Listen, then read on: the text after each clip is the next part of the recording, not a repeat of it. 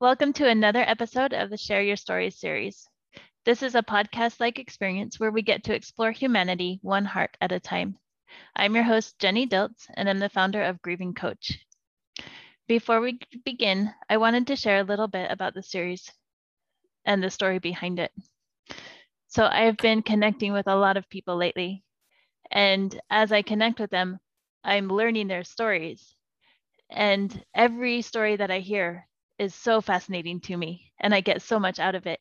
And I wanted to share these stories with others. So I teamed up with the nonprofit organization Reimagine to bring these stories out into the open. And so that's how this story series got started. This episode will be a very special one because I'm here with my mom, Chris Rencher. She's a grandma, a mom, a nurse, and a family history buff. She has an incredible gift of connecting with people, especially children and teenagers. Chris has a huge heart and finds joy in spoiling the children in her life, regardless of what age they are and how they're connected with her.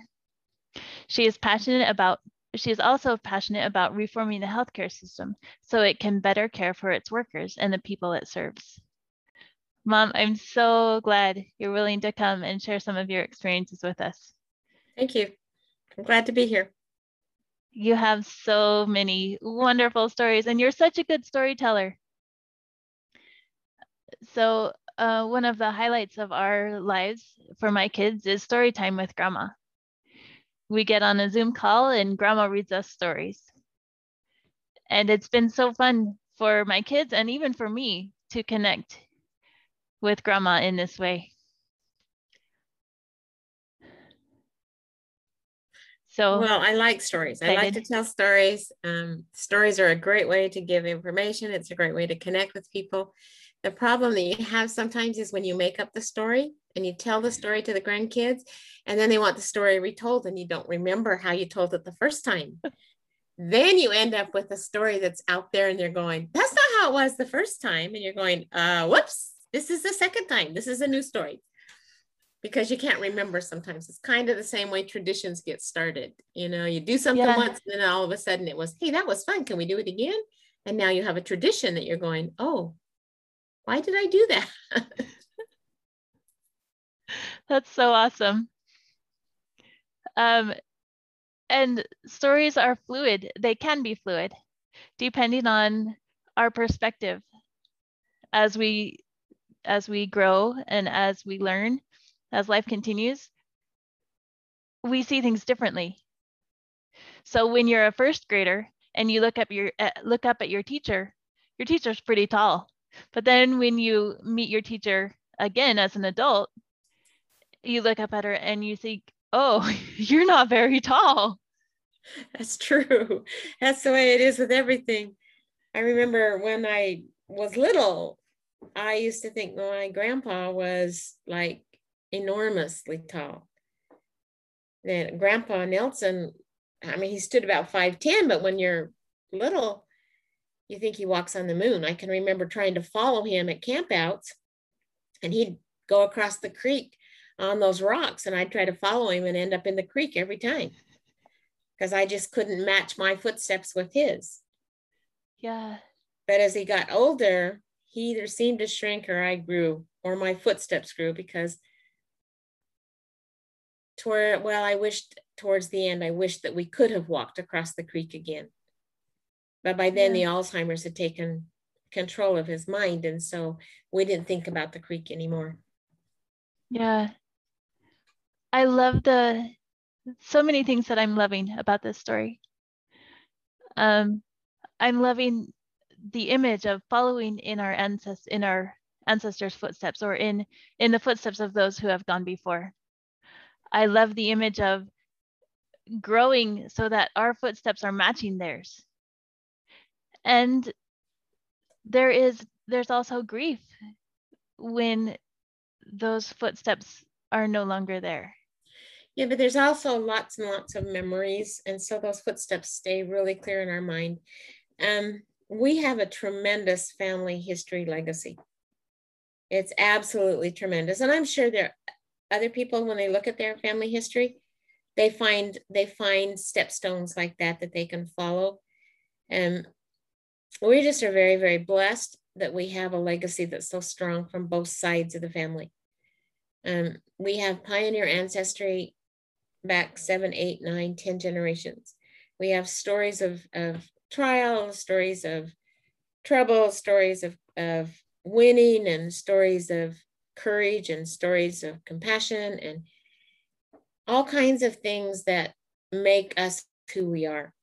You know, I can't look at myself without looking and saying, okay, so who do I, you know, who am I like? Where did I get this from? On the program Family Search, which is a church-run free family history website. It's a like a worldwide family tree. And there's a feature in there that says, who are you most like? Who do you look like? And so you put a picture of yourself in there, and then it'll tell you which relative you look most like. When I first did that, I looked like my great grandmother. That's who I looked most like. And then I added a picture of my mom. Well, guess what? Yeah. Goes back as far as my mom, and it says you look 68% like your mom. And I'm thinking, well, yeah, you just have to look at my driver's license and see I look like my mom. That's funny, because I remember when your mom died a couple of years ago, and we were going through pictures, and we found that picture of your mom sitting in the living room chair, and your sisters were saying, oh, this is Chris. This is little Chris. Or this is referring to you as little Lois. Little Lois. Yeah. Yeah, that was my cousin. Both of them. I mean, those were my double cousins. And they said that, and it was like, okay, guess what? I guess I'm going to be like my mom. But it's not a bad thing, you know. I mean, she was a beautiful woman. Yeah. Especially when she was younger, and she stayed alert all the way through her life. But that's one of those legacies that we have, is her courage. The courage of my grandparents. When I was in nursing school, I did a genome project, which is kind of tracing some characteristics back through some generations to see how they relate to me. Mm-hmm. And so I picked 4 characteristics, and I picked 4 family members and went back 2 generations. So I picked my mom, Carl's mom, and my grandparents, my grandmothers. Mm-hmm. And the 4 characteristics that I picked were their religiosity, their cheerfulness or their happiness. I picked depression, and I don't remember the 4th one, but anyway, there were 2 positives and 2 negatives. Mm-hmm. So when I went back with this genome, I found out where a lot of my strengths and my weaknesses came from. My grandmother had, and Carl's grandmother had similar backgrounds. Mm-hmm. They were both of pioneer stock. They both had lost a child. You know, they were both kind of in similar situations. But when you looked at the genome on them, my grandma McLean suffered some major depression when she lost the baby. But she had a 3-week-old, my Aunt Fern, and so she survived for the 3-year-old. But she never got out of the funk of losing Agnes. Mm-hmm. They were young marrieds. They lost their first child. It was tough. Grandpa is a Scotsman, didn't show his feelings on the outside. And you very rarely got Grandpa to talk about anything that was more than, unless he was yelling at you. Then you get him to talk really well. But there was a depressive issue there. Uh-huh. And I see that brought through to my siblings, because I have a brother that suffers depression and a sister that suffers depression. And then there are 7 of us, so 2 of them suffer depression really badly, and 5 of us kind of made it through there Mm-hmm. without it. But the 2 that suffered depression, it's exactly the same kind of depression that Grandma McLean had. Oh, wow. So somewhere there's a gene or something that came through that caused my brother and my sister to react to life in a more depressive mood than I did. Uh-huh. I always tended to act like my other grandmother and very optimistic, even though Grandma Nelson's life wasn't any much easier. I mean, it was easier because Grandpa was more stable. Grandpa Nelson was more stable. Mm-hmm. Their home life was more stable. And that was one of the things I looked at. Would your circumstances affect the genome? Would it affect Mm-hmm. how you handle depression? And it does, you know. But then I go back and I look at my great-great-grandmother, and she had some tough times, but she had the courage to leave the situation. So she Mm-hmm. left my great-great-grandfather in Scotland and came to America with her 3 sons and never went back. But she got herself out of the situation. Yeah. But Grandma McLean never did. Okay. You know, she never found the courage to get out. And I don't think she wanted to because she loved Grandpa McLean, but there's a book out there that tells the story of Joseph Elmer and Jenny Durant. Mm-hmm. And she says in there that she married a wanderlust. When she married him, she knew that he would never settle down to be, like stay there. Uh-huh. And so she knew that when she married him. And so she says, well, I married my wanderlust. I'll follow him wherever he goes. And she did, Yeah. and that was, it caused her to have a life that was very, very, it was very hard. I remember going to her house. Well, I remember them up on the farm, and that was a lot of fun. But then Grandpa lost the farm because he got swindled. So that added to the depression from Grandpa. Mm-hmm. But I remember going to their little apartment in Idaho, and it was like a studio apartment. Their bed was right there in the front room, and it was down some stairs, and Grandma couldn't get up and down those stairs because of the arthritis. But I remember going down there and smelling the mentholatum, and we would go for dinner, and we were sitting on their bed because she had a bed and 2 chairs and a couch and a little tiny table. That was all that was in that apartment. And she lived like that for most of her life. I mean, the only place other than the farm that I remember them living was that little apartment in Burley. Wow. So, but Grandma and Grandpa Nelson were opposite. They had that big house, and it was plenty big, and it had lots of room and big trees out in the front, and Grandpa had his garden and his cows. He'd scare us to death, though, when he'd tell us that there were alligators down in the basement, and we believed him. We wouldn't go down in that basement for years because there was a dark basement and I could see alligators down there. But he also told us when we were camping that the Quakies, because we camped a lot in Utah and Idaho, Mm-hmm. that the Quakey trees were white barked because the bears had already scratched off all the bark. And so those white bark was because the bears had already scratched it off. So I wasn't going to go anywhere near those white trees unless my grandpa was with me, because I wasn't going to face the bears. And I was like, no, I don't think so. Grandpa said there were bears that chased that bark off. I'm not going by those trees. So it took a long time for me to even realize that they were a different tree. Uh-huh. But Gramps was kind of that way anyway, So I can see the differences, because Carl's grandmother lost a child at almost the same situation. Uh-huh. In fact, his mom lost a baby and had a younger one to take care of. But it didn't spiral down. It spiraled up. And I think a lot of that was their religious beliefs. Mm-hmm. I think that their religious conviction, and that was a big of the positive factor. Those that had a strong sense of religion and a strong sense of who they were and who Christ was and their relationship survived much better through the difficult times. Because all of them had difficult times. Mm-hmm. I mean, none of them were immune to difficult times. Right. But it seemed to be that their religiosity helped them get through those difficult times. in a different way. And I think that that's the difference between me and my siblings. Oh, wow. Is my sense of religion has helped me get through a lot of things that they haven't had. I mean, it's been an upward buoyant thing for me through all my life. So no matter what I went through, that's been an uplifting thing. Right. Where my siblings, even though they were raised in the same house, I don't think they ever connected with the religion. Does that make sense? Yeah.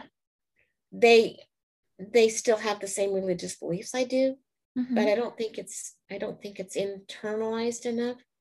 When things get hard, they don't have that upward lift that moves them up. Yeah. And I seem to have picked that up, and maybe that's why I'm more optimistic, maybe, than some of them. It certainly is why I've been able to face some of the trials. Yeah. And still come out on the other side. At least in pieces. I mean, there are times that I've been blown apart, but I'm like a vampire, just kind of pick all the pieces back up and put them back together again and say, okay, let's see if we can try this again. As long as they don't burn my pieces, I'm okay. Right? Awesome. When you start to burn my pieces, then you may destroy me, but breaking my pieces probably won't. So it's family history to me is, okay, so what I'm working on now is, because I've got the lines back quite a ways, you know, all the lines are back into like 1600s, but I have just names, I have people, I just have stick figures there. My goal now is to put the muscle, and now, okay, so I'm a nurse. So you have to understand that what I have right now is skeletons. My goal is to put the muscle and the nerves and the blood system into these people, into these skeletons, so I can see them as real people, so that they become alive to me. That's what my goal is now. I think that's fascinating. So I want to know them. So the first place I started was with Catherine McGregor McNair. She's my great grandmother. Jenny is my grandmother. Canlin. Yeah, so she's my great grandmother. Okay. On my dad's side. Yeah. So I started looking for Catherine McNair. And I'm going, I gotta find something about Catherine McGregor. You know, what happened? Where did she come from? How did she end up in Scotland? Why did she leave her husband? And what was it about her? Well, I found a story that says that she left home at about 18, went to Edinburgh and joined a nursing program there. And she became a nurse in Edinburgh, and that's where she met John McLean. So I went, oh, there's a connection. She was a nurse. I'm a nurse, maybe. And it tells how she met him and how she lived with him, but how he had a problem with the bottle, and they lost a child and lost a daughter. And she had a hard time recovering that kind of. And then her sister had joined the church, and so she talked with her husband and said she was going to go to America to visit her sister, and she was going to take the boys with her. And he said, okay. And so she left, and she never came back. But that was her way out of a bad situation, because he was by that time drinking a lot. Oh, okay. You know, and so I don't know if there was abuse there. I haven't dug that much into it. But she went to Nevada. Well, her trials didn't stop. She got shystered a couple of times, and her genealogy becomes a little bit of a crisscross puzzle, because she marries a guy and gets it annulled, and marries another guy, and the boys all leave, and she ends up staying there in Carson City, Nevada. But she still is a nurse, and she carries that with her. And so it's amazing to see the courage that she took, first to leave home at 18, go to Edinburgh to be a nurse, and then marry somebody older than she was, and then to leave and take the 3 boys with her, you know, and start a whole new life in Carson City, Nevada. Well, you guys can all look at the story, and you can see what that story is. But it was an inspiration to me to see that, she had the courage to do that. And plus it helped that she's a nurse. Yeah. And I was like, hey, I like that idea. But when I look at it, my aunt is a nurse. Fern left the farm. Fern is my dad's sister. Uh-huh. So Fern and Clyde and my dad, the three oldest kids that Grandpa figured was going to stay there and keep the farm, left. All of them went to the military. Oh, wow. Fern went in the military as a nurse. And so none of the three stayed there. So when Barter writes this book, the history of Joseph Elmer and Jenny Ray Durant, Joseph Elmer. And you can find it on Family Search books. It's only a 19-page book, but it's a really good little story about Grandma and Grandpa. Mm-hmm. But then the younger kids are left there with the farm. And they mention Grandpa's Scottish anger. Yeah. And I saw that same quick anger in my dad. Uh-huh. And there was one time when of course, I was probably a trial to my dad. Okay, so me and cars were the constant bane of my dad's existence. Okay, so there's probably some reason there that he let live with his temper with me. Because I did some really stupid things when I was driving. Okay, so you'll have to understand that I probably deserved it. But I had just gotten my license and I was taking all of my younger brothers and sisters. We were going to go into the town from Howell, which is about 40 miles, and get new tires on my dad's truck. Okay, so first of all, I had his work truck. Second, I had all my brothers and sisters in the truck. Mm-hmm. Third, my littlest brother was about 2 years old. Darby was about 2. So I have Darby in the front seat with me. And of course, he's not seat belted in. This was, I wasn't breaking any rules. I wasn't breaking any laws. Dad didn't even have seat belts in his truck. And all the other brothers and sisters are in the back. And in the back of the truck are his 2 big 50-gallon barrels, oil barrels, diesel barrels that he used for the backhoe. So I'm coming up the side of this hill and I'm on the outside. So I'm looking, my side is over the edge of the hill. Mm-hmm. And on the other side, coming up on the opposite side, is a big combine of some kind of farm equipment that's stuck out over my lane. So he's got this big arm sticking out over my lane. Now, had I been more experienced, I probably could have avoided it. But I wasn't. And so his big arms on his machine hit my truck, hit my dad's truck. Okay, so the big arm sliced from the headlights all the way down, took out the window post, sliced right through it like butter on both sides of the driver's door, knocked the mirror piece into the front of the car, and my little brother happened to fall down, and so it missed his head. Wow. And then scraped all the way down the back side of the truck. Well, I had slammed on the brakes, but I couldn't turn because I didn't want to roll the truck down the hill and kill everybody. I mean, at least they survived, but they'll tell you that I tried to kill them anyway. But the barrels fell over. And so one of my brothers was pinned under one of the barrels. Fortunately, it was almost empty. And he was, I don't know how old he was, maybe 12. I don't know. I was 16 at the max. Mm-hmm. So my older sister wasn't there, but the rest of them were. And so I stopped the van and panicked, pulled my littlest brother up from the car seat and swept off the glass, made sure he wasn't cut. And we were supposed to meet my mom in at the gas station. So she was going to go with us to get the tires on the car. Well, we didn't have cell phones at that point. Yeah. So my mom is waiting for me at the gas station, and 2 highway patrolmen come in and are talking where my mom can hear them. And they says, oh, there's an accident out in Howell, so we're going to go out there. My mom knew immediately that it was me. Just probably from some of the other dumb things I'd done with my driver's license. She beat the cops out there. She floored it. I bet she made that trip 40, 45 miles, however far it is from Tremont to Howell, in about 15 minutes. Wow. She came flying up that thing and of course wanted to make sure everybody was okay. And once she figured out everybody was okay, it was fine. And I could still drive the truck. So after the cops got there, we still had to take the truck in and get the tires on it because that's what we were supposed to do in the first place. Mm-hmm. So we go in and we meet my dad, and he says, well, did you get the tires on? And I says, no.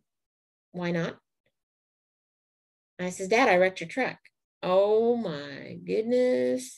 His hard hat flew across that room and he says, what did you do to my truck? And his hard hat's flying away, and I'm just kind of going, it wasn't my fault, Dad. And it took a tirade for probably 5 minutes of him yelling about what I did to his truck. But understand, he's had several experiences with me wrecking cars or doing stupid things.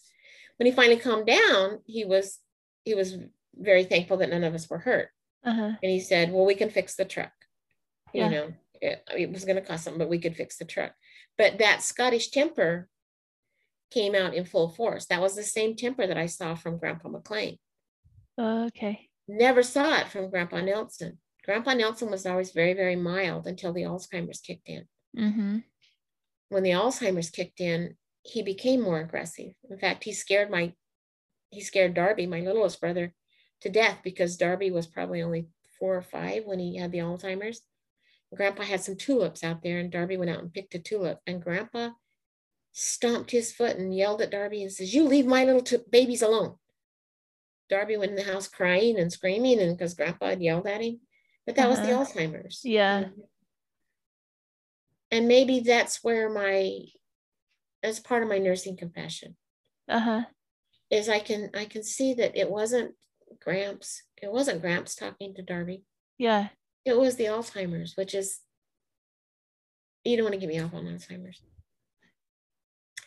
Alzheimer's hurts. Alzheimer's is like losing your loved one every single day. Yeah. I mean, it's like you lose a piece of them every single day. And I've seen people cry over the Alzheimer's because they didn't recognize them. It's like, so Alzheimer's is tough. And we've gone through it with Carl's mom and my dad, my mom, my grandpa, we've seen that. So yeah, Alzheimer's scares me to death, but we'll see what happens. Mm-hmm. So anyway, so building on those kinds of stories of courage and stories of difficulty makes me realize that I can do hard things. Yeah. I've got in my genes the ability to do hard things. And I also think that the Lord knows what hard things I can handle, what hard things I absolutely cannot handle. And so I have never had to deal with those things yet. Maybe when I'm stronger, maybe when maybe I will. But there are certain things that I think the Lord knows that would burn me instead of just tearing me apart. Mm-hmm.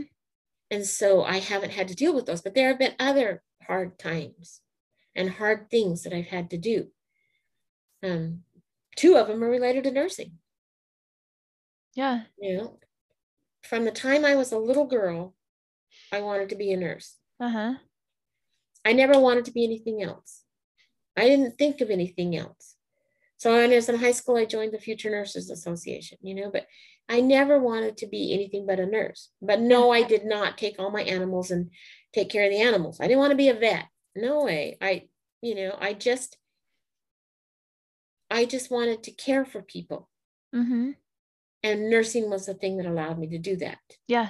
I've always been kind of the caregiver. When I was 9, I started babysitting and taking care of my brothers and sisters when my mom and dad went to work. So my mom worked in Brigham City. So here I am, a 9-year-old, and I've got the care of all my brothers and sisters. My sister was 14 at that point, but she was off with her friends. She never really took care of the kids. Yeah. I remember one time I was probably 12, and I had the kids, and we had a little ice cream shop about 4 miles from the house. And I got in the car and I put all the kids in the back of the station wagon, and I drove up to the ice cream shop and got them all ice cream. And we had a policeman there that knew my family very well. And so Matt drives up to me and he says, Chris? And I said, yes, sir. And he says, you don't have a license. And I go, no, I don't. He says, then you need to get this car home and I don't want to see you driving it again. Yes, sir. And then, of course, he had to tell my mom too. But the kids wanted ice cream, and so I took them for ice cream. But I was the caregiver for my brothers and sisters all the way through school. Even when I was working at the coat factory in Brigham City, we were paid by piecework, and Mom and I worked at the same factory. Okay. Mom was slow enough that she never made, she had to work really hard all day to make the quota. I was fast enough in doing what I did that I would have my quota made by noon. And then anything else was just extra. But having that knowledge, then the kids, if they would miss the bus from Howell to Snowville, which was quite frequently, I would drive back from Brigham City to Howell, take them to school, and then come back to Brigham City to work. Oh, wow. Because I could make my quota through the day. And they didn't care as long as you made your quota. So if I made my quota, I could go ahead and leave and take them to school and bring them back. Right. So that happened from the time that I bought my car. And I bought my car when I was 16. And that was another time I saw my dad's Scottish temper go, because I bought it, had Mom co-sign for it. And he said I didn't need a car. He didn't like my choice of my car. It was my brown beast. It was the Dodge. Lasted better than anything I ever had. I mean, we had that car when we were still married. Wow. That was the car we had in Seattle. And we had that car for a long time. But he didn't want me to buy it. I was probably 17. I had a full-time job, so I was making all the payments and everything. But that was the car that was my second car, because he had bought me Belby, which is an old blue Belvedere. That was the car I went to school with. That's the car that I was under the hood of with my butt stuck up in the air when I met Dad. That's awesome. Yeah. Well, it wasn't the best sight that he saw, I guess, but I asked him to come down and help me start it because his roommate was my best friend from high school. Okay. But that was the car that I also put diesel in instead of gas. And so my dad had to take my little blue car and hook it up to the backhoe and shake it up and down like this to get all the diesel out of it. It's like, like shaking a kid to get the chocolate out of his mouth or something. Shaking my little car up and down, trying to get all the diesel out. And then he had to do the engine to clean it all out. So that was one. And then the second time I ran it up the guide wire on the telephone pole and just, and he had to come down and pull it off. And so, I mean, you can see where my dad, me, and cars were a constant. Yeah. Constantly. I mean, it was the same. Well, we went as a bunch of kids from Mutual, and we took a tractor and went up around the reservoir in the wintertime, and somebody was pulling the tractor. They were pulling us on a car hood. So we're behind the car hood, acts like a sled. Well, as the car hood came around the corner of the reservoir, it swung the tractor into the reservoir. So my dad had to come and pull the tractor out of the reservoir. So you can see why, Yeah. My dad, and when I mentioned cars, he goes, oh no. Yeah. But I remember that I was babysitting even other people's kids at 9 years old. Wow. But I was always the caregiver. Always me. Even I think with my mom, I was more a caregiver. So I was always wanting to be a nurse. So when I went to college, of course, I went the first year and just did my basics. Still wanted to be in nursing, but I couldn't get into the nursing program until I had all my basics done. I got my basics done and went to apply for the nursing school. By then I was married. Came back to school and I was expecting my first child. And so I applied for the nursing program. There were 40 spaces available in that program. There were 100 applicants for that program. So very, very competitive. I had a 4.0 in the classes that they used for their prerequisites. Right. So it wasn't the prerequisites, but they found out I was pregnant. And they said, no, we're not going to give you a space in the program because it's a wasted space, because you'll have this baby, you'll drop the program. It's a wasted space. So they tried every way they could to keep me out of the program. And of course, they made me make my own uniforms. They sent me to Salt Lake the first semester. I can remember in November going around Point of the Mountain, being hugely pregnant and putting chains on my car. And it's like, okay. And they assigned me to an orthopedic ward. I'd walk in and my patients would see how pregnant I was because I stuck out like here. And they'd say, I think we can move ourselves. And I go, great, that's awesome. I'm glad you can do that. I don't think they wanted me having that baby on their bed or something, you know. But so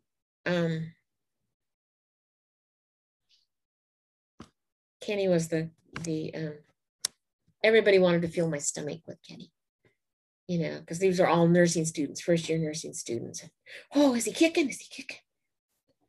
So I ended up my semester on the 18th of December. Well, Kenny was born the 21st of December, and I had to go back on the 3rd of January. Wow. And it was like, okay, so we shuffled maybe between people on campus. You know, because I'd have to leave at 5 a.m. So Carl would take me to campus with him, and then I'd pick him up at 2 when I came home. Yeah. So the next semester, our instructor got pregnant. Well, hello, they made all kinds of excuses for them. So she wanted to accelerate the program so she could be through with school by the time her baby came. So that next semester, we accelerated it. So we did double the semester. We did the semester in half the time. And I have a newborn baby at home, and I'm thinking, this is not fair. Yeah. But it gave me that next semester so that I could do my reports for the following semester. Awesome. So I was able to do something out of that, you know. So when we went to Arizona for Carl's internship that summer, I would just take Kenny to the library and I'd get all my research done at the library for my next semester's papers. So I had my next semester's papers almost written by the time the next semester started. That's incredible. So then they decided maybe I was really going to stick with this program. So my last semester, we're at Children's Hospital. I'm feeding a patient and I pass out. And I'm going, oh, okay, this isn't cool. So they dropped me to the emergency room at Children's Hospital, and the lab report's back and says, you know, you're pregnant. And I go, no. Not so. Yes, you are. So I finished the second semester pregnant with Matt, or that last semester pregnant with Matt. And then took my boards with 2 kids. Wow. And it's like, okay. So I figured if that didn't scare me out, nothing was going to scare me out. And I'm glad it didn't, because nursing has been a very fulfilling job for me. It's a job that I could work around my schedule at home, around my kids, around something that I loved. I didn't have to be, you know, I didn't have to work every day. I never let it interrupt my family. Well, I tried not to let it interrupt my family very much. So I would work nights. Yeah. So that I could be home when you went to school. Yeah. And I was able to work 11 to 7 because they had 8-hour shifts instead of 12. Okay. So I could still go to your things at school and then go to work at 11. But nursing has been, there have been some awesome times out of nursing, and there have been some crushing times out of nursing.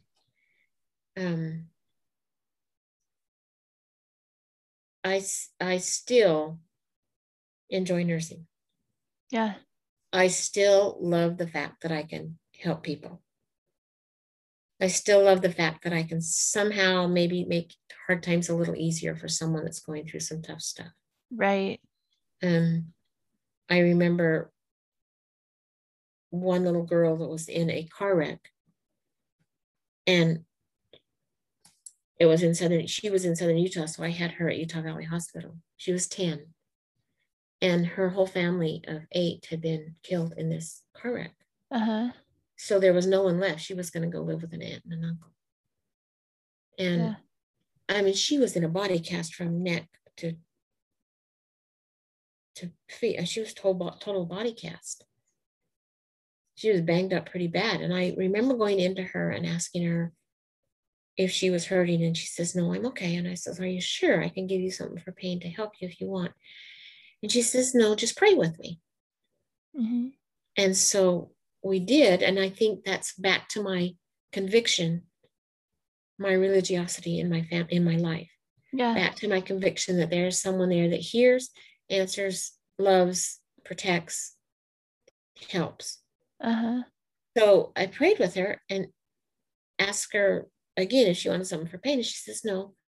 She says, he's here. And I just kind of went, who's here? And she says, Jesus is here. He helped me last night. And so when I see that kind of faith coming from little kids, Yeah. it just increases my own faith that he is there, because he held her. I mean, it was like there was no way she could have made it through all that pain without him being there. And that wasn't the first time I had that kind of experience. Yeah. In nursing, there's a picture out there, you've seen it on Facebook, where the nurse is there and behind her is the Savior with his hands over hers. And that's what it is with nursing.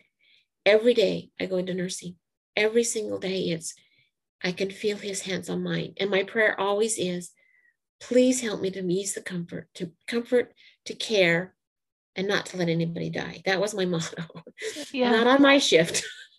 I know you may die, but I don't want you to do it on my shift. It's selfish of me because I didn't like that kind of feeling, but I know that every time I went into nursing, he was there. And there have been other times when, like, we had a lady in at Christmas time. Mm-hmm. She had 3 small girls. She was spending Christmas in the hospital. They hadn't even gotten any Christmas whatsoever because she had been sick. Mm-hmm. And so, well, you girls and Dad, we went out and bought Christmas for this family. I don't know if you remember it or not, but we went out and bought dolls and baby things and Christmas for this family of 3 little girls. And we took it up after she had kind of gone to sleep. We kind of worked it with the nurses, and we took it up and we put it all in her room without waking her up. So when her daughters and her husband came in to the hospital the next morning, which was Christmas Day, Christmas was sitting there in their room. And it was just an amazing, I wasn't there. I didn't work that day, but it was just an amazing feeling to think that this family had Christmas because we were touched to provide it for her. Yeah. And anybody could have done it, but it was one of those things that makes me love nursing more. Mm-hmm. Because I can make a difference sometimes in people's lives. And it may not be much of a difference. Maybe it's just holding their hand. Maybe it's just giving them a smile.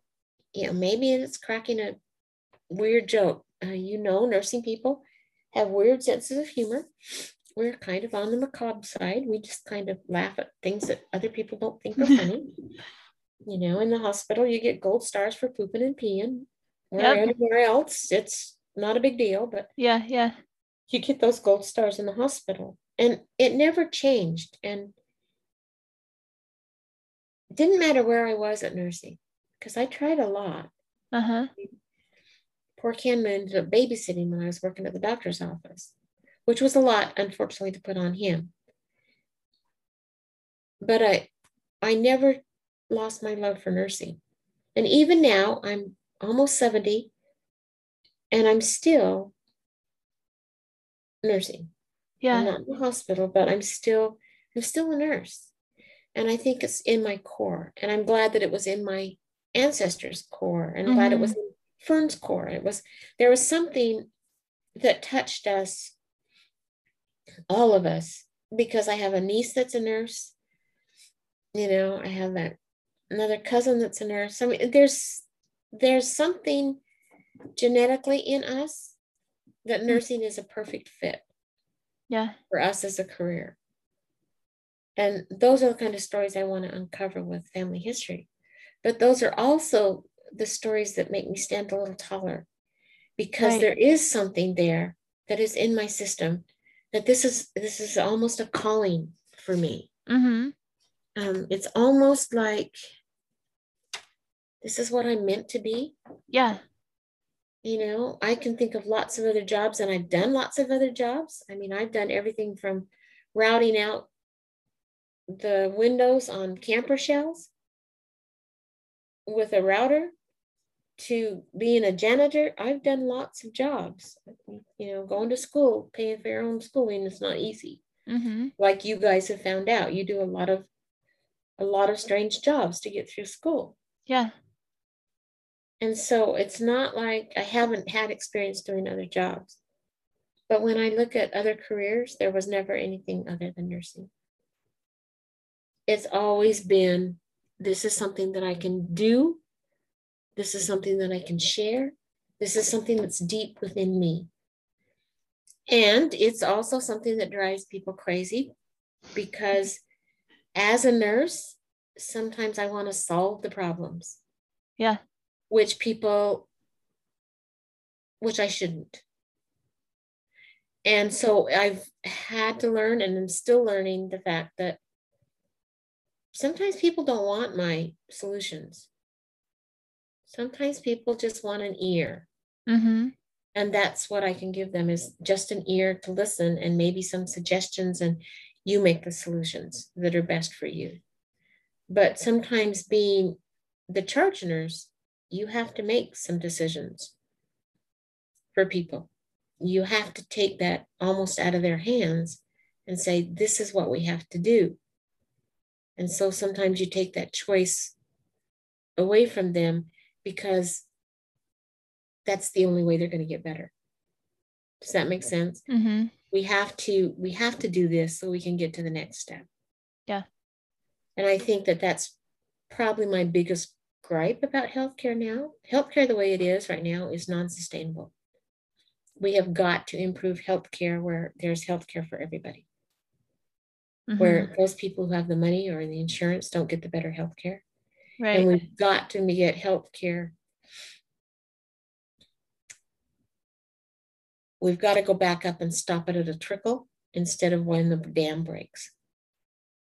Yeah. And like, there are patients that come into the hospital that are there for chronic illnesses.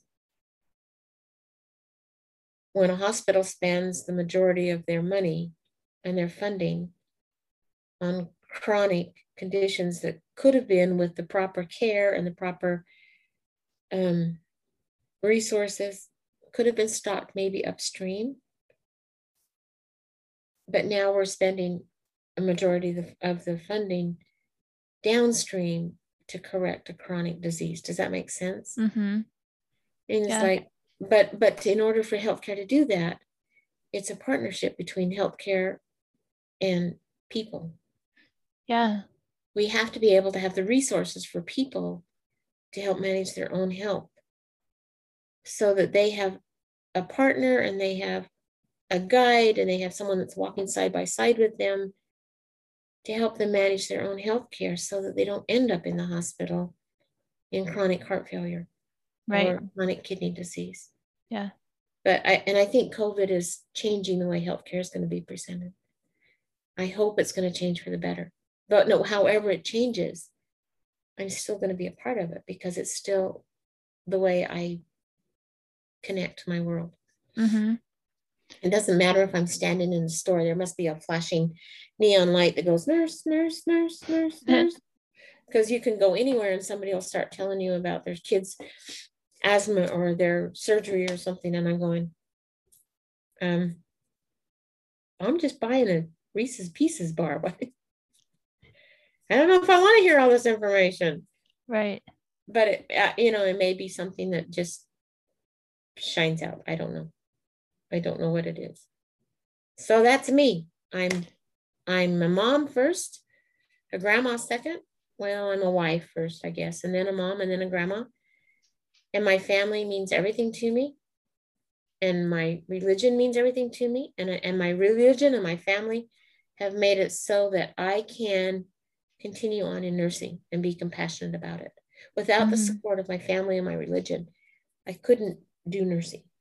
I couldn't deal with the downs.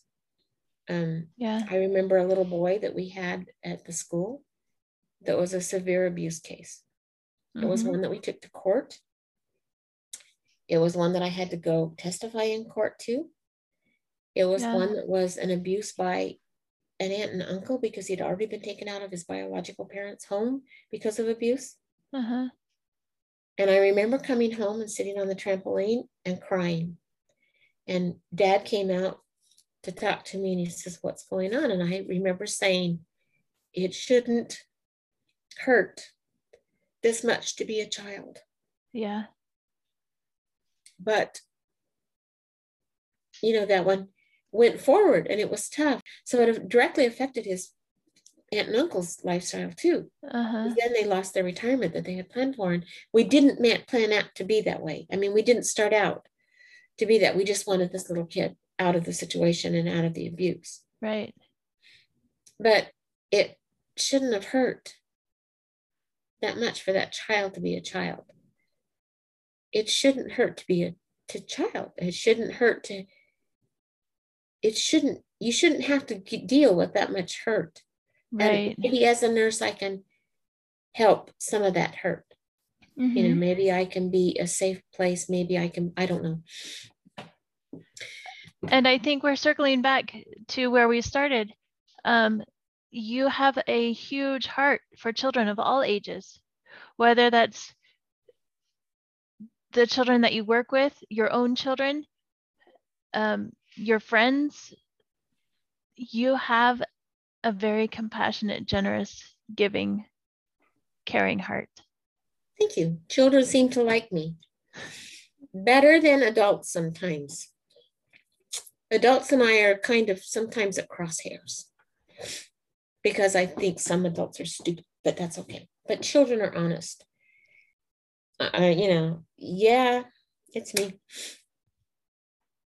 So I've got grandchildren that I can love and children that I can love. And I think one of my, and this is going to sound really silly, is my grandkids, when I could read them stories, when they couldn't read, they wanted grandma to read them stories. Now they're all old enough that they can read their own stories. And so grandma went through this stage where she goes, "Well, my grandkids don't need me anymore because they don't need me to read them stories." Yeah. So grandma goes through this stage sometimes where she thinks, "Well, the kids don't want to see me. I'm just an old lady right now." But fortunately, I have great grandkids who, even if they don't want to see me, tell me they want to see me when I see them. They may still think she's an old lady and what does she know? But they, at least if they don't like me, they convince me very well that they do like me. So I have to keep my grandkids because they're the ones that tell me that I'm okay. And I think you have such a wealth of knowledge of your ancestors, those who went before, and having that treasure chest to pass on to the future generations. Well, I have It's a so project that I'm amazing. working on, and hopefully I'll get it done. My next, I don't know. I won't say a deadline. You may find it in pieces when I die. I don't know. But you have a legacy that is absolutely amazing on both sides of your family. This family has been watched over for generations of time. Mm-hmm. From both sides, from all sides. This is a family that the Lord has had his eyes on. And there have been tremendous spiritual outpourings in this family coming from all directions. There is this huge melding that has put this family under the Lord's care. And I see that the more I study the genealogy, the more I study their stories, the more I see what they had to go through, the more it's probably that way for every family. Probably says the same thing, but I'm not studying every family. I'm studying Mm-hmm. our family. Mm-hmm. And so I see it in our family, and I'm just amazed that I got hooked into this family. Because Dad's side has a tremendous legacy. But when you look at how many people came from Nauvoo across as pioneers, there's lots of people on both sides that have come across. There are lots of people that joined the church in Scotland or in Denmark or England and left home. There's this story of the girl who was on the train leaving, and her husband walked right past her and didn't recognize her because he would have beat her. He would have killed her. Wow. Because she was leaving. All she had was her mother's rings and a little bit of money and her kids. And he walked right past her, didn't even see her. Wow, that's incredible. But, so there's stories like that everywhere. But I think it's just, I don't know. I think it's just, I don't know. Like I said, I don't know. I don't know how I'm so lucky and so blessed to have what I have. To have the husband that I have, the children that I have, the grandchildren that I have. Oh, I'm just extremely blessed. There's no other way about it. It's not anything that I did. It's just, I have been blessed. Yeah, and I see that you recognize that in your life. What is the biggest legacy that you can give going forward? I think it's my love of the Savior and my trust in him, and the fact that he'll get you through tough times. There will be tough times, but you have it in you to go through tough times. Yeah. You have that spiritual and physical and mental and emotional legacy that will help you get through it if you'll just stay focused on the Savior. But that's the legacy I would leave my kids and my grandkids, is that they are never alone. And no matter what they do and what they go through, there's always going to be people that love them. Yeah. The Savior is always going to be there beside them if they'll just hold on, because it's going to get tough. It's going to get hard. We're all going to go through some tough times. We will go through tough times. There will be a lot more tough times. There's got to be. And I think that that's the legacy I would hope that my kids and my grandkids have, is trust in him. Know that you're never alone. Reach out to your family. Don't shut your family out. I know a lot of times we don't want our family to know our big secrets. And that's what my big fear was here, was I thought that the kids would be on it. And I thought, oh crap, I'm going to make a dummy of myself. But don't count them out. Yeah.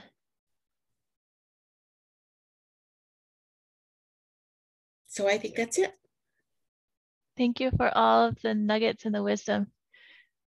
Some of the main takeaways that I'm getting are, you're never alone. No. And you can do hard things. And there are people rooting for you. Well, if you ever think you can't do it, just remember, I went back to school and got a bachelor's degree at 68 years old. Yeah, you're never alone. You can do hard things. You've all done hard things. What else did you get out of it besides I rambled?